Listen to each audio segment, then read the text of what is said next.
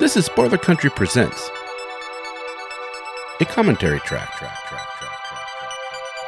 where creators give you behind-the-scene information on the comics you love. United Armies of the Spoilerverse, welcome back to Spoiler Country. I'm Kenneth Regan, that is Mr. Horsley, and today on the show, well, it's David Booher and Drew Zucker of Canto. Yeah, they came back to sit and chat and do a commentary track with us. Dude, that was so fun, man. We sat down, we went page by page. If you guys have Canto, and if you don't, go get it, because it really is a good book.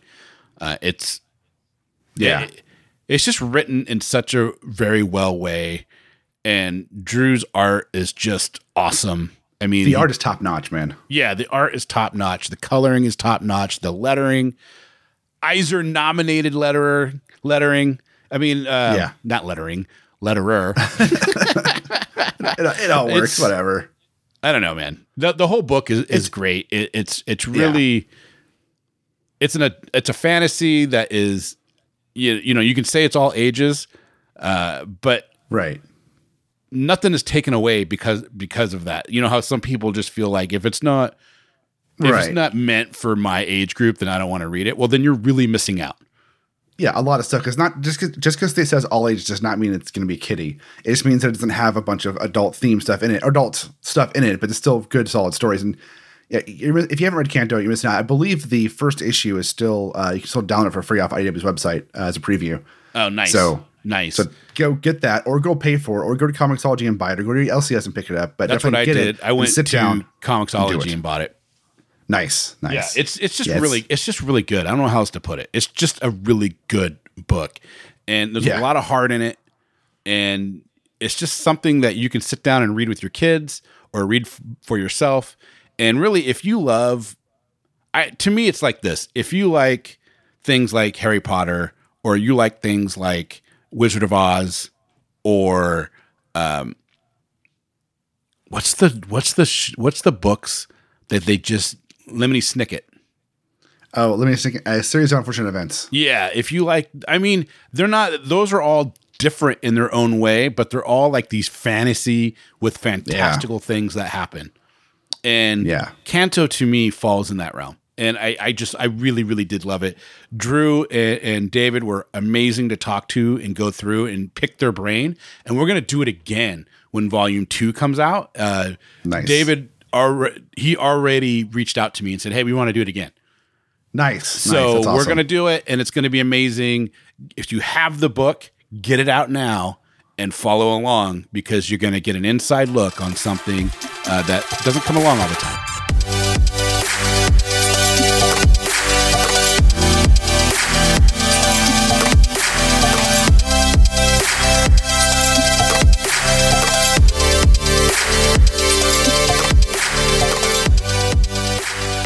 All right, guys, thanks for coming back. And today is super special. If you've listened to some of our series in the past of our quote-unquote DVD commentaries, you're in for a special treat, because today we have Drew and David that have formed together Team Canto, and you haven't read this book yet. It's actually quite amazing. It's an all-ages book. But don't let that sway you, because it has a lot of deep meaning in it, and it's a great story. The art is fantastic. And if you are a lover of fantasy like myself, then you're really going to like this book. And we're going to go through page by page the first issue of Canto. David, Drew, thanks for coming on, man. Thanks for having us. So, yeah, thanks. Yeah, thanks for billing me first. I never get to go first.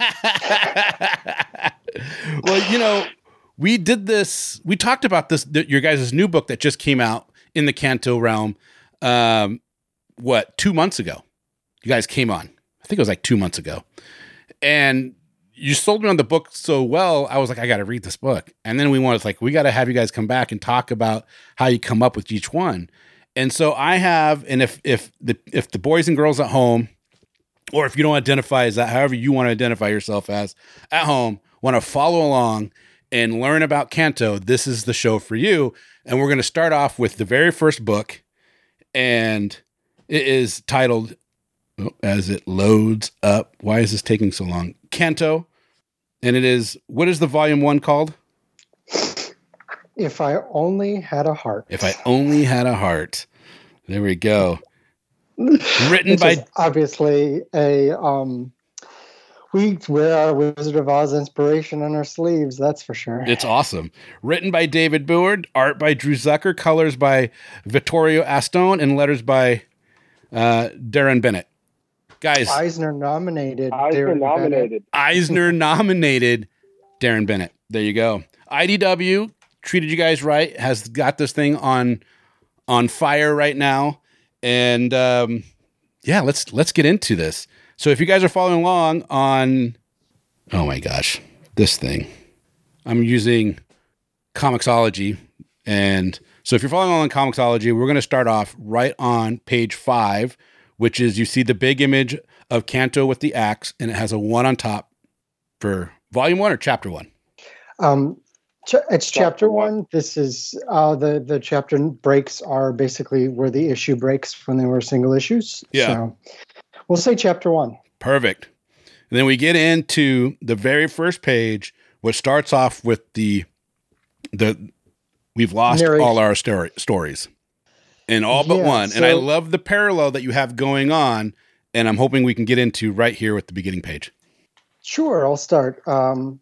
So the first 3 pages, we made the choice to start off with this fairy tale, the story that Canto and his people tell each other. It's the only one they have left. They've all been enslaved, and as you learn, as you read the issue, they've lost basically everything.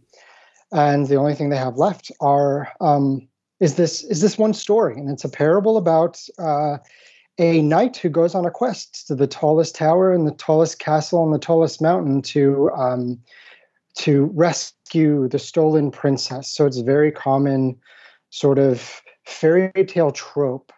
But what you learn and what we wanted to set up in these first few pages was that your expectation about it being a very typical fairy tale, it almost immediately gets turned on its head. Yeah. So when you were writing these out, these first 3 panels, which are up to down, were you thinking you're trying to set a mood, or were you more setting, okay, we're gonna go right out into the story that you never really actually name them as a species. I just think of them as Clockwork Knights in my head, but right. Canto's people have this story, like you were just saying, and you start right off with that, correct? Yeah, and it's sort of the framing device throughout this entire volume, and we very deliberately started with that framing device because this is not as much as it has the trappings of a typical fairy tale, it's not that. And I don't think Canto and his people really see themselves that way, and so this is kind of their aspirational story, to be the heroes and the knights and the princesses and all these things that they've heard about in the story but have not come to pass.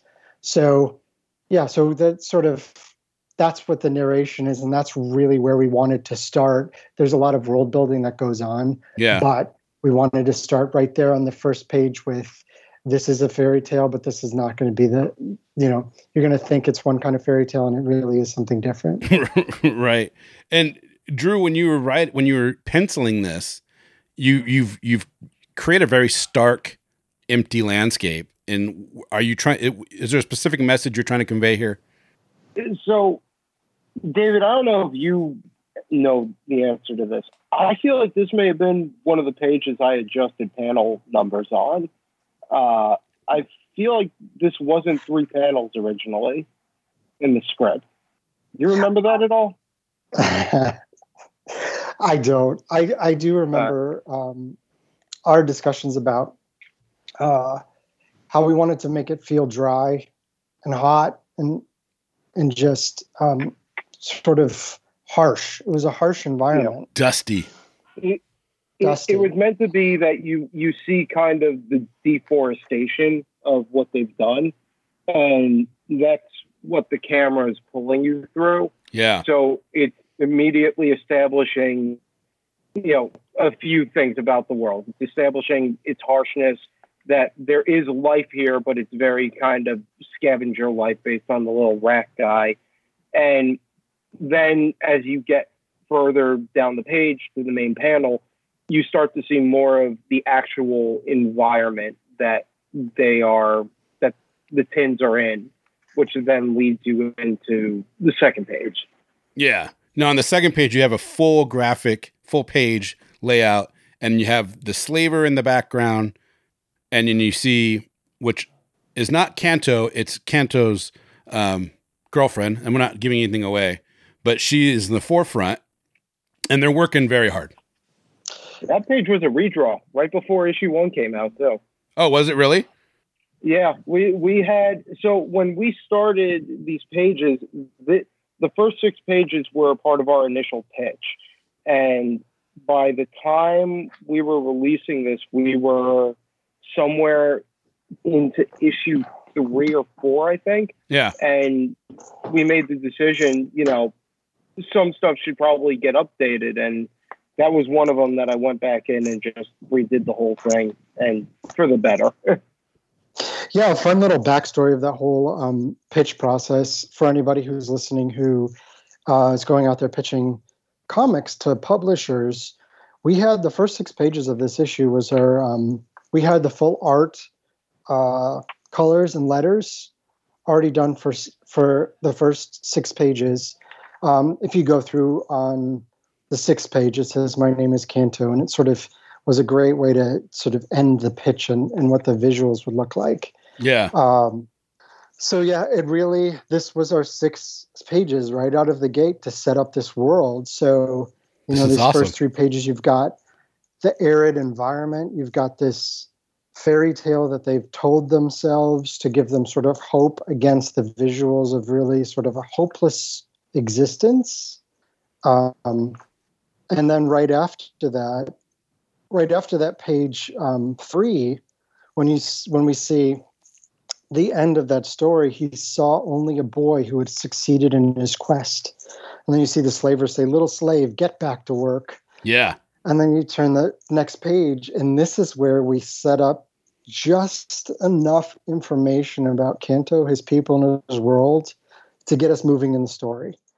Because one of the things we really, really wanted to avoid was this info dump of world building right at the outset, because I think you lose readers so quickly if they're inundated with information about this new world they don't know anything about. Right. Even if you just load a page up with too much text, it becomes then a chore. Yeah. For people to read. They want a balance between the reading and the visuals, so those 2 things have to work in tandem with each other. Well, we're on page 9, and like David was just saying, the whole everything starts coming together here, where you'll see them marching out of their pits. You'll see the slaver behind. You'll see them actually, one of them dying, one taking the heart out and putting a clock in to replace his heart and getting back to work. So it sets everything up right there. You have a very good understanding of everything that's going on. And it's sort of minimal information, and that's what we wanted to do. You see on this page 9, they're describing our hearts are taken before we know what they're for, and they're replaced with clocks. We spend our time feeding the fires that burn under Arcana for reasons we've never been told till our clocks stop. And then on page 10, it's that 9-panel page, which I like to use very sparingly. I don't know, Drew, how do you feel about 9 panels? It looks good, though. I have to actively talk him out of it, because for me, it's a trope that I think some other writers really like to use, and it's kind of become their thing. Gets too much. I try to stay away from, using their toys too much. Well, the nice thing with these 9 panels is that you know that Canto is a feeling person, and he's got a girl that he obviously cares very deeply about, but there's that I mean, I know throughout the story, there's a lot of talk of Canto being able to feel and having a name when no one else has a name, but you could tell that they all have deep feelings, you know, but they repress so much against it because of the environment and what's going on around them. And she obviously has deep feelings because she gave him his name, which is awesome. Yeah, and that's sort of it's a lot about fear. Yeah. It's about fear of doing the things that they've been told they can't do. And I think that's what we really embraced with Canto as a character, is that he's embraced these things that are forbidden, and he's become this sort of beacon of hope. He becomes it as we go along in the story. And you're going to see it even more as we continue the story beyond this volume 1. Yeah. Yeah, but that page, what is that, page 10? Yep. The 9 panels. Yep. Yeah, we set out right away the sort of rules of Canto's people. Mm-hmm. Forbidden to have names, forbidden to care for one another, forbidden to feel love. And it's this contrast between the voiceover that's happening, telling the reader they can't do these things. And then you see the middle 3 panels, which is literally Canto defying those rules that we're setting out. And if we would have set up this page, if Drew would have drawn this page so that it was reflecting what was being said in the narration, Yeah, I don't think it would have worked as well as saying as the 9 panels, having the contrast, you know? Yeah, yeah. Well, I like how he holds her hand, and then you can feel that she's the one that lets go, you know, and then keeps walking forward. And he goes, "But I care for others. I feel love, and I have a name." And it's great because then you get to page 11 and you got this great splash page. My name is Canto. And then really, boom, the story begins. That's how I read it. That's exactly what it was. What we intended is like super quick, few pages of this is who this character is. This is what his circumstances are. Let's get into the story. Right. And to fill the world with enough detail that you feel like you, within those few pages, you completely understand the boundaries and the rules of this world and what you're about to get into. Yeah. Now on page 12, it gets right into the heartbreak of what their situation is like. And it goes into one of the slavers, or one of the slaves, is something's wrong and they're dying. And their elder is doing what they can to fix them. And of course he can't. So this is where I started to feel like, okay, these guys have strong emotions. They just repress them very harshly because of the situation they're in, even though that their heart has been taken away from them, which I feel like the Tin Man in The Wizard of Oz was very much like that. Yeah. He cared for others. He cared for his friends, even though he didn't have a heart and he thought he needed a heart to feel those things. And he never, that's the realization at the end of Wizard of Oz, right? Yeah. They never really needed the things that they were seeking. They had them all along.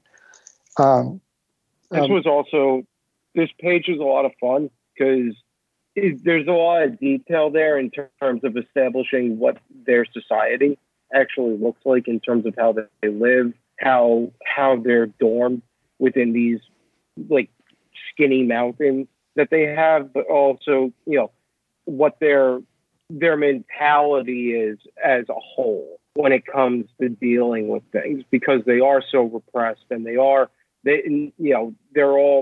forced into this,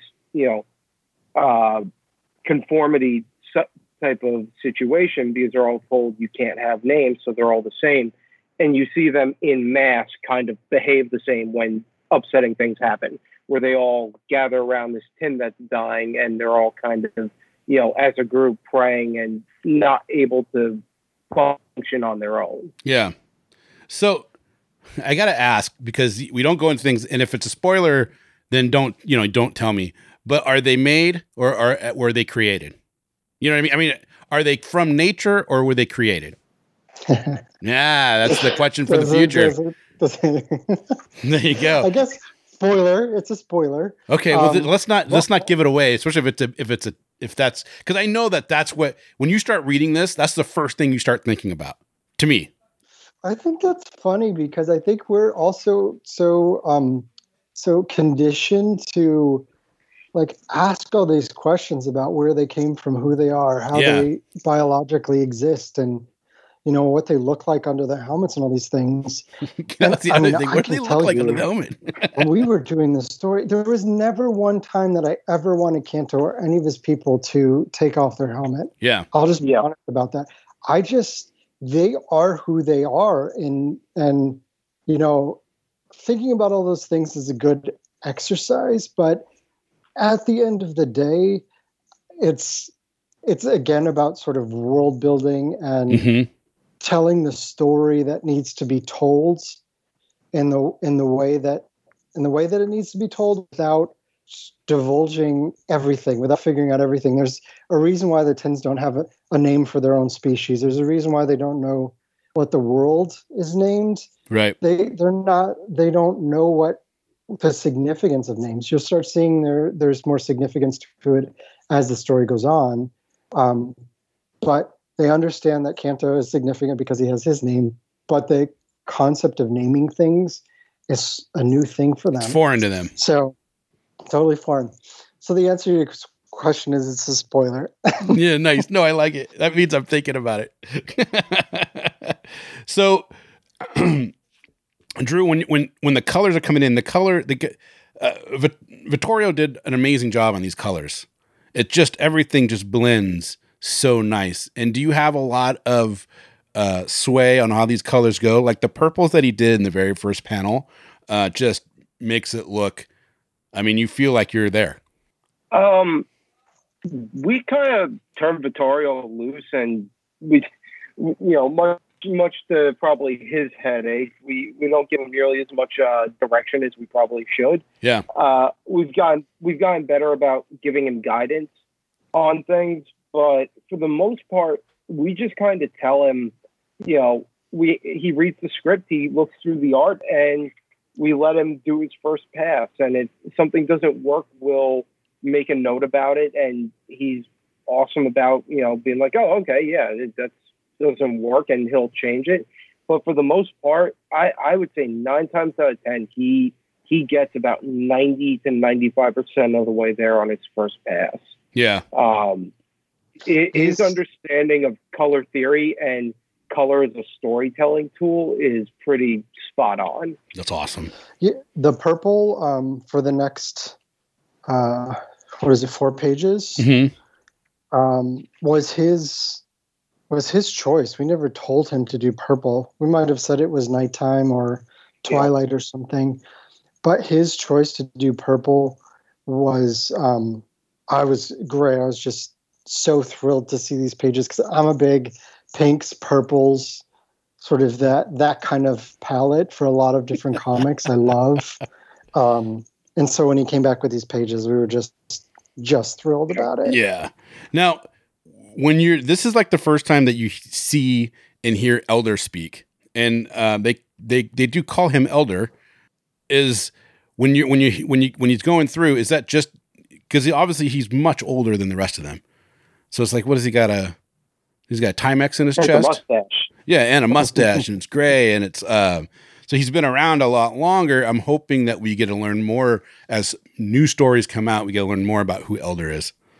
This is a little tiny bit of a spoiler, but not too much. Oh, good. And I can tell you that he is definitely coming back, and he has a role to play. Yeah, he's like the old wise leader of this group of, you guys call them Tins. I love that. Yeah, that's been a working. I like Clockwork Knight. Yeah, but Tins is our shorthand of who these little creatures are. Yeah, I would have shortened it to CKs. CKs, I love that. Yeah, and so these pages you see, they go well, you get one of their what's that? Go ahead. No, go ahead. I was going to say one of their people, their clock has been damaged. Yep. And it was beyond the Elder's help, so he has passed. And I love this line. bury him in the forests, or they will throw him in the furnaces. Yeah. And that gave me chills when I read that, because this is where kids can read it and understand that something crazy is happening, but then an adult will read that and take it to a whole different level. Because my mind, I thought of Auschwitz, of people going to the furnace in that respect and going, oh, wow, these guys understand what's actually happening. And so they're trying to get away, you know what I mean? Trying to push it out to a different area and pay the respects that their dead should be given. I thought it was great. I never thought about that. David, you're messed up, man. I never thought about that. I promise. To me, it was about respect. It was about paying respects to somebody who has passed by burying them, rather than the slavers callously throwing them in the furnaces, which is where they take this, whatever they're harvesting out in the forests, and these petrified forests. Yeah, whatever they're mining. Sort of the detritus that they're harvesting. When their clock stop, they're part of that, and they go into the furnaces. But that's not what Canto's people want. Right. So they want to be respected of them doing that, and then 2 pages later, I'm not sure what page exactly on the Comixology. On 13 is the act of, you have a 1, 2, 3, 4, 5, 6 panels, and it's them actually digging the pit or digging the grave, and then it ends with "we should not linger," and then Canto saying, "I'll only be a moment." And then the next page, we meet Canto has the first interaction with his beloved. Yeah. Just a sweet moment between them. And then the first appearance of the Malarax comes in, which is this big bear. What did we say, Drew? It's a mix between a gorilla and a bear. Yeah, he's really cool. Ends up being really cool. What we wanted to do, storytelling wise, right in this moment, was to have this cute interaction where they're really scared, and it turns out this Malarax, when you turn the page and keep reading, he actually licks Canto and runs away. So Canto says, "This is Elder has spoken of this Malarax. He's old. He's been around for a very long time. He learned that our people are not food." Which is a little foreshadowing, right? Yep. And so if Wizard of Oz is our inspiration, this was our moment to introduce what will become our Toto, Canto's Toto. Yeah. But playing with the size difference, of course. You reversed them. Which, very, very deliberately. Yeah. Very deliberately. So that's we meet the Malarax here, which will have a very important role throughout Canto's adventure. There are 2 things. One, I would very much like to see the Malaraxes that attempted to eat a tin, because I think it would be hilarious to watch these dummies try and chew on something metal. And the poor tin sitting there being like, what are you doing? Just sucking on their head. What about the sweet juicy center?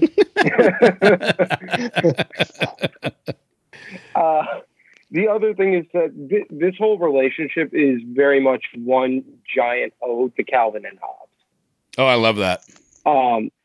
It is very much, a giant love letter to those two. It obviously does its own thing, but I spend a lot of time with my nose in Calvin and Hobbes books, pulling inspiration out for like little beats. Yeah. Them. I love that. I love that a lot. I was a huge Calvin and Hobbes fan growing up, so I had all the books. They are the best. They are. They really are. So we're on page 15, so if people following along. And this is great because Elder said he's, like you're saying, he figured out we're not food. He decided he doesn't want to have us as food. And she's like, "Are you sure?" He goes, "I'm sure." That's when the lick happens. And then he bounces off. It's just, this is the personality of this Malarax. He's kind of a little mischievous. It's very sweet. But yeah, of course he's going to lick Canto and then run off like it was no big deal. And we don't actually see him in the rest of issue 1, but we definitely see him almost immediately in issue 2. Yeah.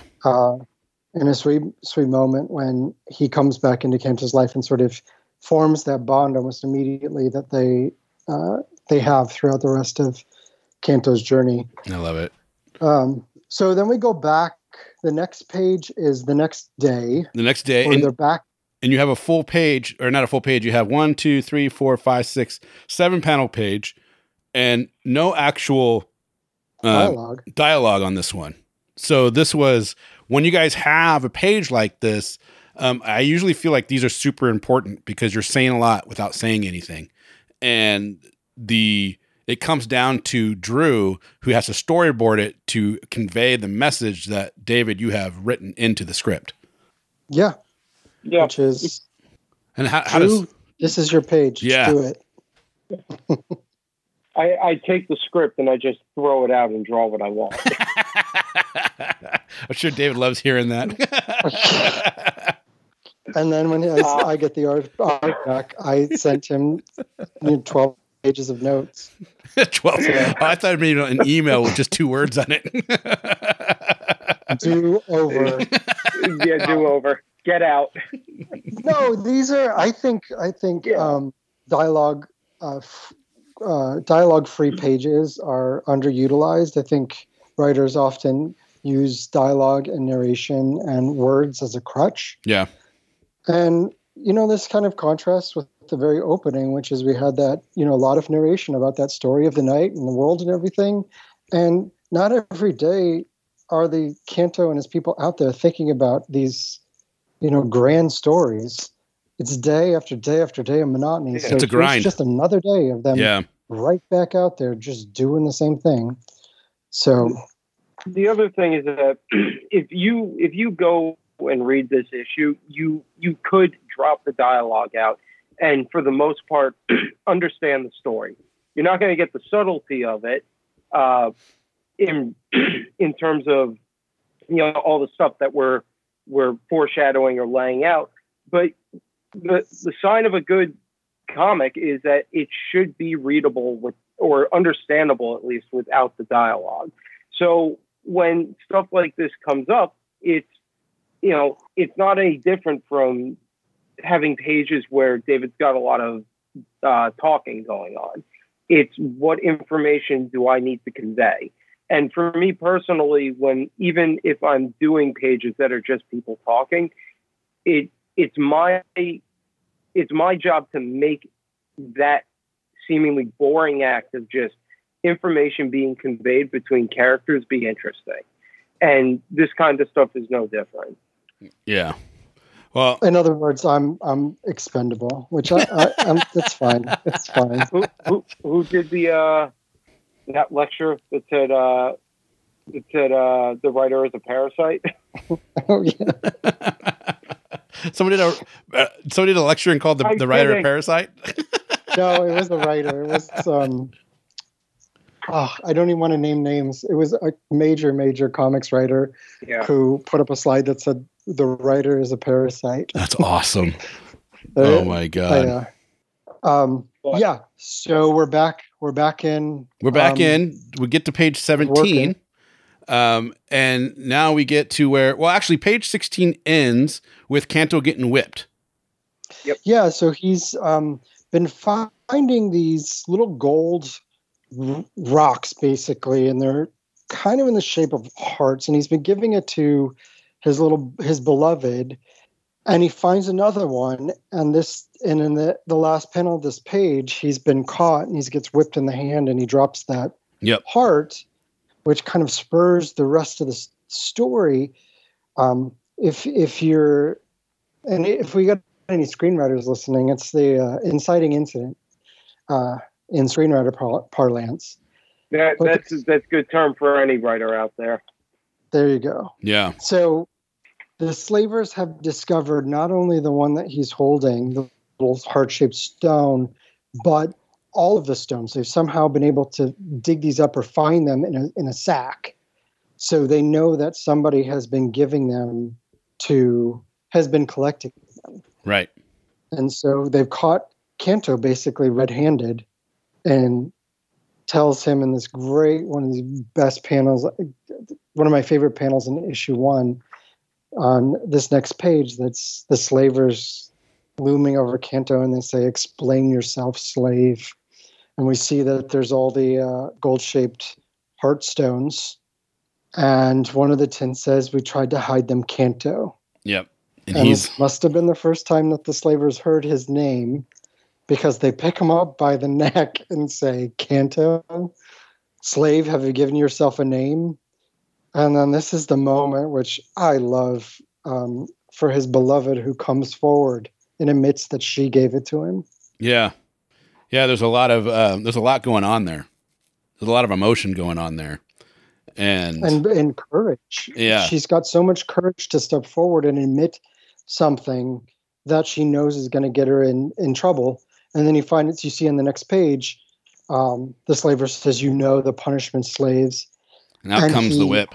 Cracks the whip. And I don't know if you took this away from the page, but the intention is that you're supposed to think for a second that the slaver has whipped Canto. Yeah, that's what I thought at first. Because you see the wide eye, the last panel is his wide eyes. And you're thinking, "Oh, he just got whipped." Drew can agree. I hope that was absolutely our intention for this entire page, was to make it seem like Canto got whipped for that. The slavers, Drew, what was the inspiration for the slavers? Because they have a very they have a cool look. Yeah, they're basically like upright minotaurs. Yeah. I don't remember exactly where the inspiration for them came from, to be honest with you. Well, because sometimes I look and they have that bull kind of feel, like the minotaur feel, but then sometimes I look and they kind of have like a horse feel to them. There's a mixture going on there. I wanted them to have these kind of doughy bodies, but you very much get the sense that, they may be doughy, but they're probably capable of doing a lot of damage if they want to. Yeah, super powerful. And then it became, well, how do you, what feels like a master to these tiny little creatures, and what would be intimidating and scare them? And originally, when we were starting out, I was pulling a lot of inspiration from animals. I still do for a lot of my design, just out in the world stuff. But for them in particular, bulls was a big part of it. And then it went to looking at different kinds of minotaurs that had been done over time. And then, from there, working it into that edict with this doughy but strong body. Yeah. Yeah. And I like, and not to give too many spoilers away as we go ahead, but I like how the slavers aren't exactly what you think, and we did that definitely on purpose. Yeah. It's a cool, and I don't think we get to that point during this commentary, but it's just because I just got done. I highly suggest everybody out there to get volume 1 and just read through the whole thing. Because once you start reading it, you're not going to stop. You're going to be like, "Oh, I really wish I would have just got the whole volume." So, Yeah. So we definitely, when I was plotting this out, one of the things that I always did was think about what the reader would expect for the next step in his journey and the next step in the story, and then do a 180. So basically flip it on its head. Whatever I think the reader expects, if you do the exact opposite, the reader's not going to expect that.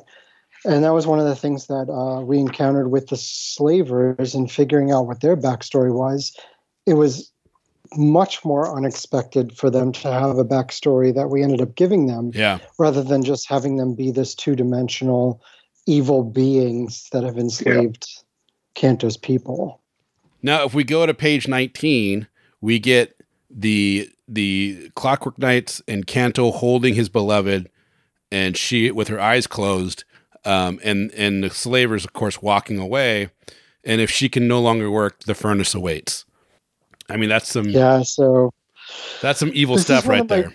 favorite pages. We like to really incorporate a lot of full page spreads. Yeah. Because I think it really helps Drew showcase his art, and also there's it's they're good storytelling moments. Yeah. And it's emphasis, and you don't want to clutter up a page with a bunch of panels if what you really need on a page is just the one beat. You're conveying emotion. You're conveying a feeling right now. Right.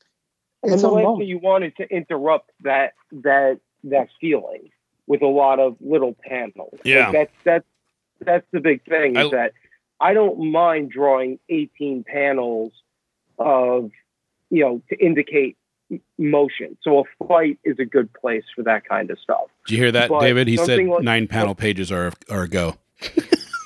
I'm in. I'm kidding. Don't worry, he's already done it.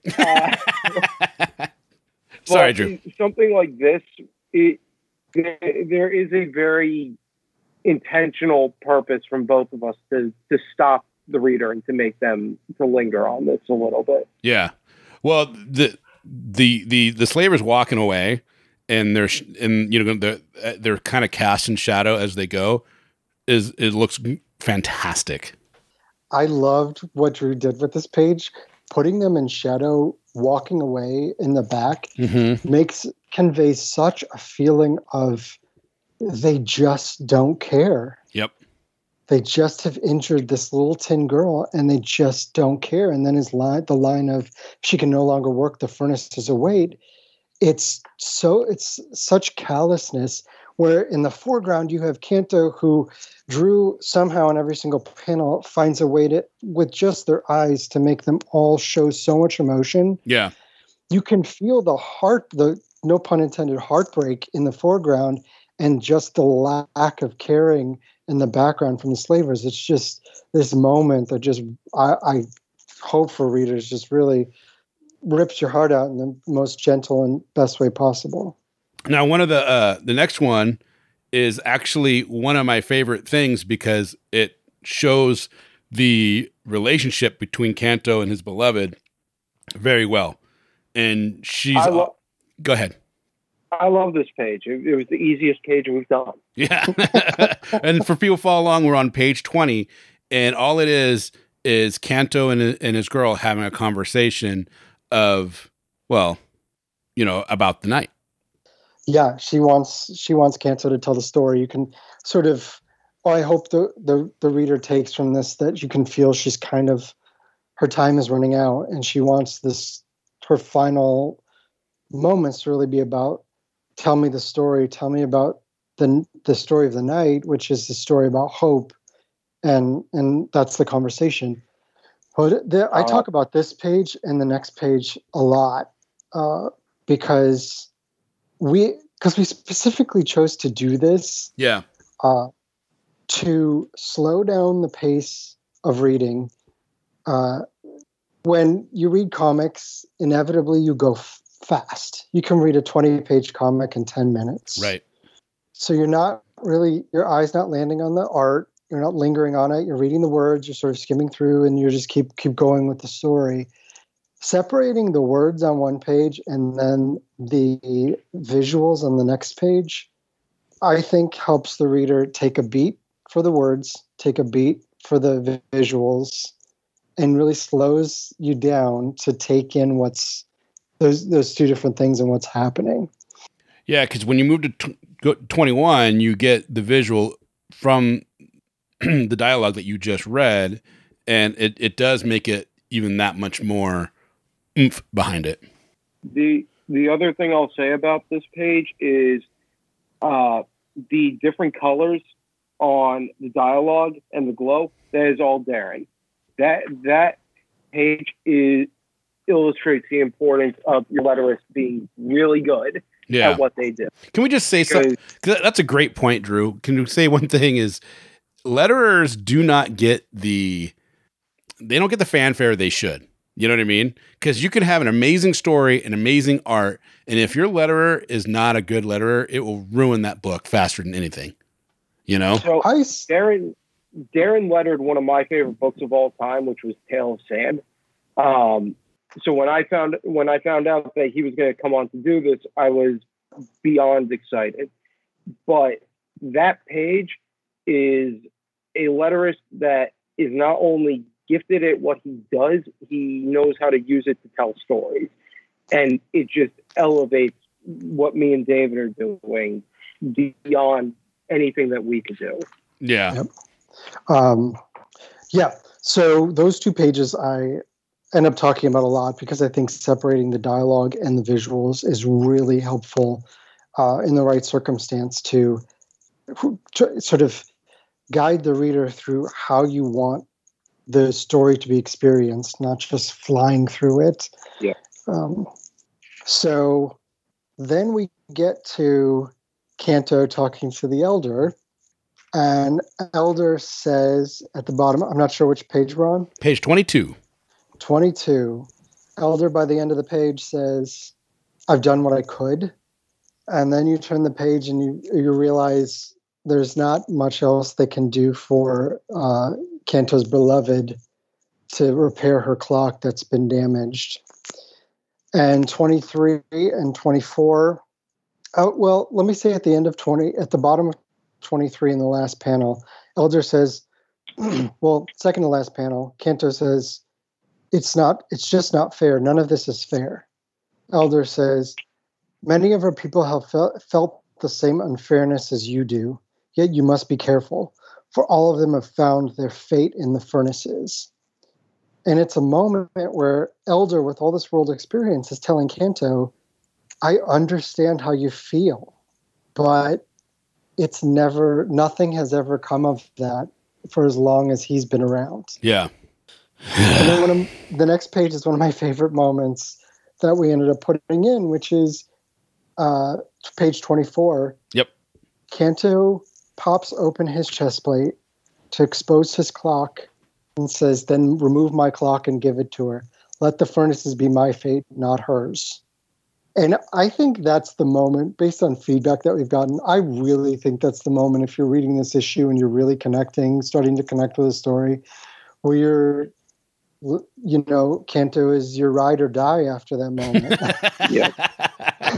It's like, I rewatched The Mandalorian very recently, and every time the child comes on the screen, I just look at that and I think, if anything happens to the child, I'm going to flip this table, because I feel so strongly protective of that character. And I think this is the moment that we really get to that point, hopefully, with Canto, where you want to fight for Canto to make sure that he's okay. Yeah. Yeah. Now on the next panel, or the next page, we see Canto running out to the forest. Yeah, and there's one more thing at the end of the bottom of this page. Elder says, I cannot do that, Canto. Our clocks can never be switched. Yep. The slavers have made quite sure our time is our own. And that line, our time is our own, I'm not going to give away anything. But that becomes an extremely important huge foreshadowing. I like it. As we go along with Canto 2 that's coming out this year. I know. I'm excited to read all of these now.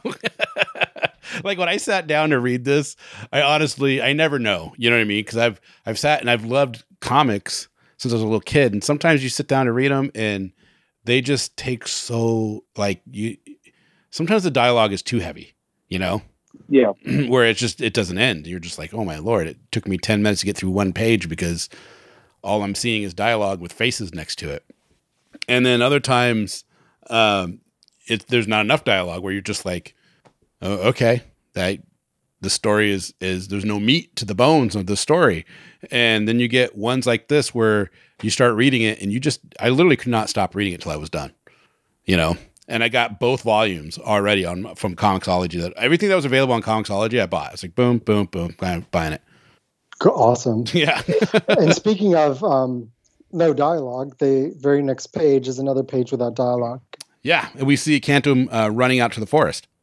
Or is it the forest? I mean, none of the trees. There's trees, but there's no branches. It's the field that that they harvest out of. Yeah. And he is promptly attacked by some Malarics. Yeah, he hides from them, and these are the younger Malarics that they know are dangerous and are going to potentially hurt him if he gets caught. So again, that's foreshadowing. That's like planting the seed for issue 2 and beyond, for when these Malarics end up reappearing, and Canto's going to have to face them. Yeah. And then on his own. The next page is great. So he hides from the Malarics, and then he keeps running and comes to the bag that the slavers had thrown down in front of him that had all the golden rocks or stones in. Hearts. In the shape of hearts. And I love this. I actually really like this whole scene here, because it shows a lot of friendship and a lot of brotherhood, for lack of a better term, amongst the tens. And he finds the bag, it's empty, and he's crying. And then, of course, some of his friends came up and they said, well, the stones, they must have taken them away. Canto asked all of them, and we found this one, which is in the shape of a heart, and it was her favorite one. And I have to say, Canto's a hugger. He's a big hugger. Yeah, he's overjoyed. It's true. He is a hugger. I think that's just my personality. And especially now during these times when you can't really hug too many people. Yeah. Hopefully everybody's wearing masks and nobody's hugging anybody that you don't live with. But yeah, I think that's just my personality coming out, where I just want that physical connection between him and these nameless characters that sort of look alike and, have no individuality yet. I also like that in the last panel, the tin that gives him the heart, he's just like, I don't know what hugging is. He's just like straight laced, totally like, up and down. What are you doing? Now we're on page 27 for people following along, and we come to, this is the wise man giving the journey to the young man. Yes, this is our most shameless. Let's propel the plot forward. Yeah, page. But it's a great page because it says a lot. So far into the story, we're hopeful that you're on board for the characters, that you're okay with him getting his quest. Yeah, it's very much a Lord of the Rings moment. Yeah, the Lord of the Rings is definitely one of the things that we think about a lot when we're telling the story. So I have spoilers. I'm not going to go into them, but because I've read all of Volume 1, I have to know, were you influenced at all by Dante's Inferno? Oh yeah. That was always one of the original inspirations for Paradise it. Lost. Even before David was on board with it. Yeah. That was where I drew heavily for the original concept. Well, I mean, because some of the people look very much like devils. The concept of the furnace. They go to a giant city later. I think in issue 2. 4 is issue 4. The city of Dis, and if you know your Dante's Inferno, then you know Dis is a city in one of the realms of one of the circles of hell. So I was like, oh, that's very interesting. Do you know? I mean, yeah, it's fully. We say that this was inspired by Dante's Inferno and Wizard of Oz. Yeah. Sort of mixed together. I love it. And obviously Canto's name comes from Divine Comedy. Right. So some people who are familiar with it pick up on that, and other people don't. Yeah. You don't need to be familiar with it to really enjoy it at all. Right. But it's cool because if you do know that stuff and you're reading this, you're like, oh, I like this because it just gives you some flashes of things, some inspirational flashes. Mm-hmm. There is a lot of Dante nerd stuff that's scattered about in this world. Dante's one of those things that kind of, I feel like everybody steals from Shakespeare. Yeah. Dante's a good one to borrow from too. Yeah. Can't go wrong. So in this page, Elder gives Canto his quest to go see a hermit who knows where they came from and why they were their slaves. Yep. And her time runs short, so you must hurry. So we have a literal ticking clock. And then the next page is another of the dialogue only against kind of this darkness and the sparks. Yep. And it's Canto talking to his beloved once again. And again, I felt like this was a page where we didn't necessarily need to see the two of them in a room together. You understand that with this dialogue, he's gone back to see her to say goodbye, tell her he's going to come back. When he does, he's going to, be able to help her. But I didn't see the need to have them have that dialogue in the same room together or to show that. No, I think the way you guys did it again is great, because as you're reading it, it's almost like you can tell her eyes are probably shut, and she's having this conversation, and it's hard for her to have it. And that's how I took it. Oh yeah, and I feel like he's kneeling next to her bed, and he's holding her hand, and he's telling her these things. Hang on for just a little bit longer. Mm-hmm. And then the next page is this gorgeous double-page spread where Drew and Vittorio just completely melts everybody's faces. Yeah. With the promise of the adventure, the call to adventure that's awaiting Canto. I love it. I love the floating landscapes. I mean, yeah, you guys really outdid yourself, and you deliver. That's the thing. It's only chapter 1. That is the end of issue 1. I hope everybody who got a chance to follow along enjoyed that. I seriously think you guys need to get out there. Just get volume 1. Don't get just volume. Get all there's 2 things on Amazon's Comixology that's available right now. So there's volume 1, which is chapters 1 through 6, which is the first story arc. Then just last week, I'm not sure exactly when this is going to air, but on July 22nd, we released Canto and the Clockwork Fairies, which is a single issue one-shot, which is Canto and his Malarax sort of going on a new adventure with some new foes and new friends. And then coming August 26th is Canto 2, The Hollow Men, which is the next story arc that flows sort of directly from this first story arc that's already out there. So there's a lot of story, and it's going to be a big adventure, and you're going to, see Canto do, go on these new journeys and help new people and help his people, and just be the courageous Clockwork Knight that you meet in these first few issues. I love it. Guys, you guys did a wonderful job. I don't know how else to say it and how much I can really tell you. I'm not blowing smoke. I really mean that. I cannot wait for volume 2. And is the one that's coming out in August, is it going to be in issue form, or is it going to be in a volume? It's going to be, it'll be issue. Okay. And then everything will be collected into volume 2. Okay, perfect. So people can go down to their LCS and tell them that they want Canto and get it into their subscription boxes right away. Yeah. And the trade is in physical copy is available. If your shop doesn't have it, you can ask them to order it. And I believe orderable. It's also orderable on Amazon, Westfield Comics, Midtown Comics, any of the online comics retailers or bookshops. Yep.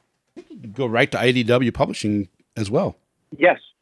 And you can definitely order it there. We have we have a lot of fun plans for our little Clockwork Knight. So I hope everybody enjoyed us talking about it and comes on board for his future adventures. I love the books. I can't wait to get them. I'm hoping that I can't wait to get physical copies, because I got the digital, but I want the physical because I love holding comic books. I love the smell of them. I love all of that, And then hopefully when the cons come back and you guys are around, I can get you guys to sign my copies.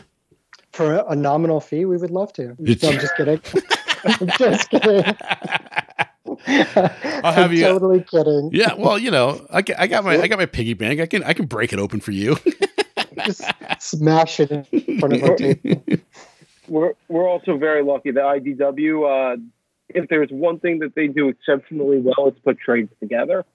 And they really outdid themselves for us with this trade. Yeah, IDW is a wonderful publishing company. We've had a lot of people on from them, and man, it's a pleasure every time. It really is. And I don't know, we reach out to them. They always try to bend over backwards to help us, and we try to do the same because we just have a lot of fun. And I like going over Canto today was awesome. Because we went through page by page and got a really cool look of what you guys were thinking as you were doing it. And I can tell you, just a little peek behind the curtain before we go. We brought this over to IDW, and we're just thrilled when they said that they were interested in publishing it. And kind of recently, we heard some. It was interesting. We heard some of the folks in editorial talking about how they loved Canto, and they weren't sure how it was going to perform in the market, if it would connect with readers, but they just really liked it. So they wanted to take a chance on it. And I mean, Drew and I are so thankful that they did. And not only because they took a chance on us, but also because that the readers who have come on board and the success that we've had has sort of proven them right to take a chance on something that didn't necessarily look like anything else. Yeah.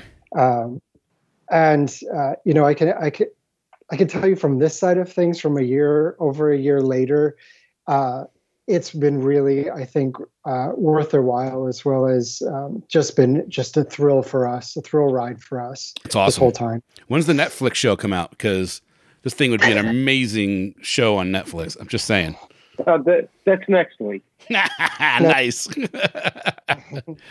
I want to see it. Netflix bought it along with everything else. Whatever Disney didn't own, they got. Well, they did such a good job on Lock and Key. And the fact that was like a second iteration of that show, which I didn't even know. I think it was a third. Was it really a third? Third. Wow. I didn't even know. Yeah, Netflix had quite the history to get to that point. Well, guys, when Canto and the Hollow Man #1 come out, come back on so we can talk about it and get people excited to get out there and get it right away. Absolutely. Cool. All right, guys. Well, Drew, David, thank you so much. Actually, let's do this right. Drew Zucker, David Booher, thank you so much for coming on and visiting Spoiler Country once again. People out there, get yourself Canto. And, if you only have a heart, use it to love Canto. That's amazing. Thank you so much. Thank you. I'll talk to you guys soon. All right, bye. Awesome. Thanks. Bye.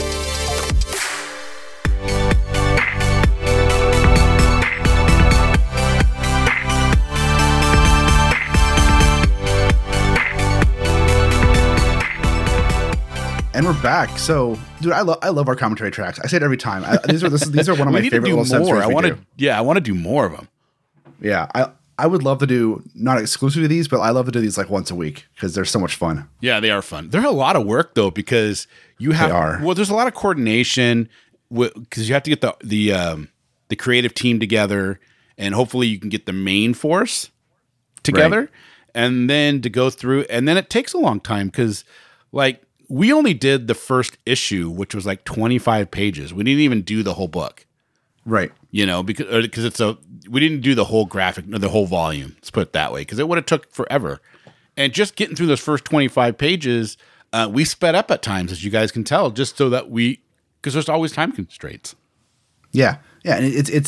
And ideally if you could do, just take your time and release, however long it takes, but sometimes you have to truncate, but they're so much fun. I love them, as I said before, because you learn about the creative process. You learn about what the thoughts behind stuff were, just like you do on a DVD commentary. But here, you've got a little more room to breathe.